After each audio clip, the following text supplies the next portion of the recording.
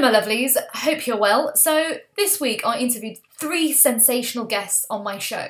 And what I learned from each individual person was that purpose is something that makes you feel happy and healthy from inside. It's not something that makes you feel stressful or challenged. It's something that just creates this massive spark within you that you could just live off 3 hours sleep and you wouldn't even care.